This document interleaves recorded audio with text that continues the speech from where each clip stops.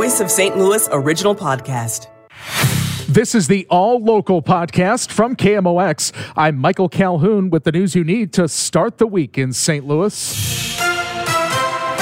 Our top story this Monday, February 13th. We're bringing in things that are going to fit everybody's likes of music. That's Contemporary Productions President Steve Shankman talking with KMOX about a brand new, diverse two-day concert festival that's coming to Forest Park. It's called the Evolution Festival, and Shankman says it's not only music, but also unique barbecue. The Boathouse with our partner, Mike Johnson, with Sugar Fire, that will be our VIP area for people buying the upscale VIP ticket sponsors and dignitaries. But the main festival will be on Langenberg Field, which will hold up to 30,000 people. And then we also have Cricket Field, which is to the east, which we'll use for our back of house for food storage and all of that. This is 5 years after the decline of Lou Fest. You can check out the complete lineup for Evolution Festival at KMOX.com. It's a trend that's not going away. Carjackings. St. Louis has been plagued with a rash of them since last month, mainly in South City. And this past weekend was no different. Two South City carjackings within 5 minutes of each other, only blocks apart. The first on Bowen. Armed suspects used a stolen VW Jetta to block the victim, demanded its property, then fled. The victim's car and the Jetta were found at Holly Hills in Leona, both cars wrecked. St. Louis police say the Jetta was carjacked Saturday on Juniata. At Holly Hills and Grand Drives, 3 people carjacked. Victims turned over their vehicle, and the suspects took off in the Honda. Police say these are the same suspects wanted for that earlier carjack Sunday evening. Maria Aquina, KMOX News. We'll find out Tuesday afternoon whether a St. Louis Circuit Court judge might overturn the murder conviction of a man who says he was wrongly convicted of murder some 30 years ago. Civil rights activist Zaki Baroudi was asked how it's going to go down on the streets of St. Louis if the conviction of Lamar Johnson is not overturned. I think it's going to go down real bad. I mean, it's going. People again say that it's hard for black people to get justice in America. New evidence presented in December hearings included the main eyewitness who once picked Johnson out of a police lineup as the killer took back that testimony. Also, another man, an inmate, testified that he was the killer and not Johnson. The Missouri Attorney General's office argued in support of keeping the original conviction. Kevin Calhoun, KMOX News. A body in a hallway leads to charges, but not for murder. Charges are now filed against a woman seen on security video dragging a dead woman out of her apartment last month and leaving the body in the hallway. The circuit attorney's office accuses 33-year-old Danielle Patrick of felony abandonment of a corpse. On January 29th, the body of Kathy Reed was found in the Hamilton Place apartments in the West End. No cause of death has been released. Patrick is being held without bond due to past criminal history. Sean Michael Lyle, KMOX News. Safer Missouri means a stronger Missouri. That's the gist of a letter from the Missouri Chamber of Commerce to the governor and legislature. Chamber President Dan Meehan says more than 500 employers, business leaders, and individuals have signed on to it already. If you look at violent crimes per capita or property crimes per capita, we top out in the top 5 or 10 out of all 50 states. Meehan says crime statewide impacts safety, but also the economy. He says it's difficult to get businesses to move to Missouri or the St. Louis region when crime is the first thing you see in a Google search. He says it's not seeing much action being taken in St. Louis or Kansas City. Look at last year when the governor made this a priority.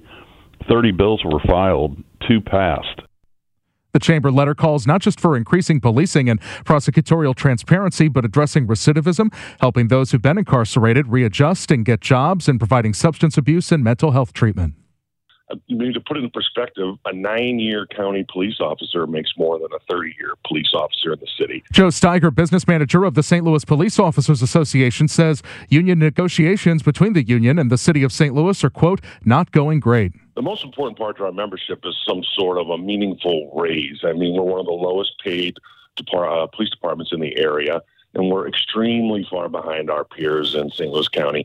You alluded to a 30-year police officer makes less than a first-year alderman. Steiger tells KFDK that the two sides don't have a date set yet for more negotiations. Firefighters needing a job soon can head to Jefferson County. Festus Fire Chief Jeff Broombaugh tells KMOX they need both volunteers and paid staff. We'd like to hire some more, but we're also looking to, build our volunteer staff up too. And that's kind of what we're doing right now. We're doing an assessment of the district and seeing what the best plan moving forward will be. Broombaugh says it's a long-term plan to make sure the city has the funding to back up what the department needs.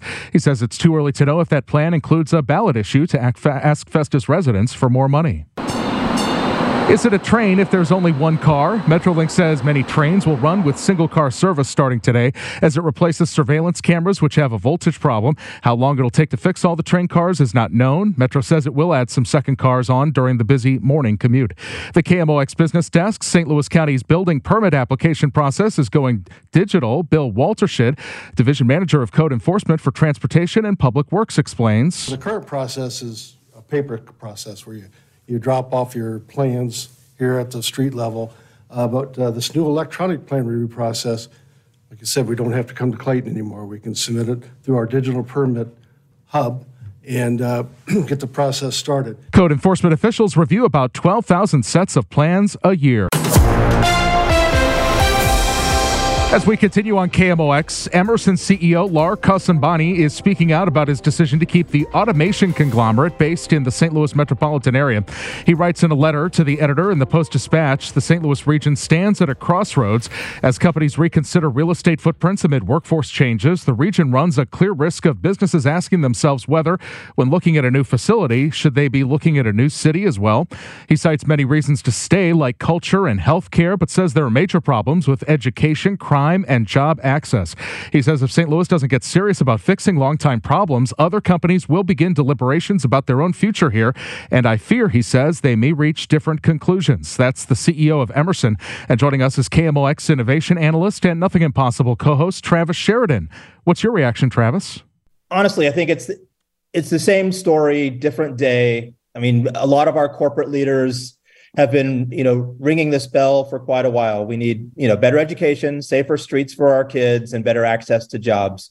And I think it's incumbent on our corporate infrastructure and our civic leaders to help make that happen. But ultimately, it comes down to, honestly, individuals in the city making better decisions. And when I mean individuals in the city, I don't mean capital C government. I mean everyday people walking out of their doors need to make better decisions. Yeah, we keep hearing education, job access, and safety, and I don't think there's disagreement on those goals. It's just, first of all, how do we get there? And then in St. Louis for so many years, even if we come up with a plan, do we follow through? That's one of the frustrating things. And, I've been here 11 years now, but it's not unique to St. Louis. I don't want to paint a brush that St. Louis is unique, but so many cities, commission a report, publish a report, and then maybe pilot something. And then I think the big question is there political will and the infrastructure to do something longer term?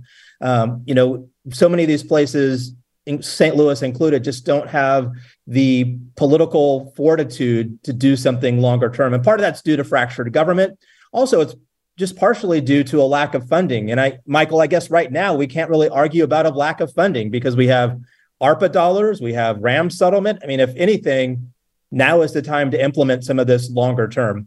Yeah, Emerson is bringing this up, even though that they've made the decision to stay in St. Louis. I think the tone of this kind of is, these are issues that outsiders will look at and say no thanks, but because we know St. Louis, we were able to look past it and see the rest. Is there a point there? There's definitely a point there. I mean, when we are still trying to do business attraction to this region, it seems cliche, but when somebody Google searches St. Louis, too many of our stories are negative. Now, it's not about pumping out more positive stories. It's about putting systems in place that are going to correct what is causing the negative stories. I think there are boosters in this world and in this city, and maybe I'm one of them sometimes, that thinks that we just need more positive, but we have to correct the negative. We need fewer, cars being stolen. We need fewer kids being killed. Like, we have to correct the negative. And so for, I think, companies like Emerson that are already here, I appreciate their willingness to stick around. But I think we need others to not just stick around, but continue to invest in the region. And that means investing with some of their philanthropic dollars into some of the core organizations, not just the arts organizations, but organizations that are delivering direct services to some of our most fragile and in need residents. And it's not just Emerson and specific businesses that are saying this. The Missouri Chamber of Commerce just sent a letter saying you've got to do something about crime, state legislature. And by the way, you had 30 crime bills proposed last year, but only 2 of them passed. Yeah, and I think given our current makeup of the state legislature, if there's any crime bill that has language associated with, curtailing gun violence or addressing mental health, unfortunately, those just don't make it to the floor for debate. Heaven forbid they actually get a vote or a vote pass. Well, Travis, overall, St. Louis, are you feeling positive or negative, optimistic or pessimistic?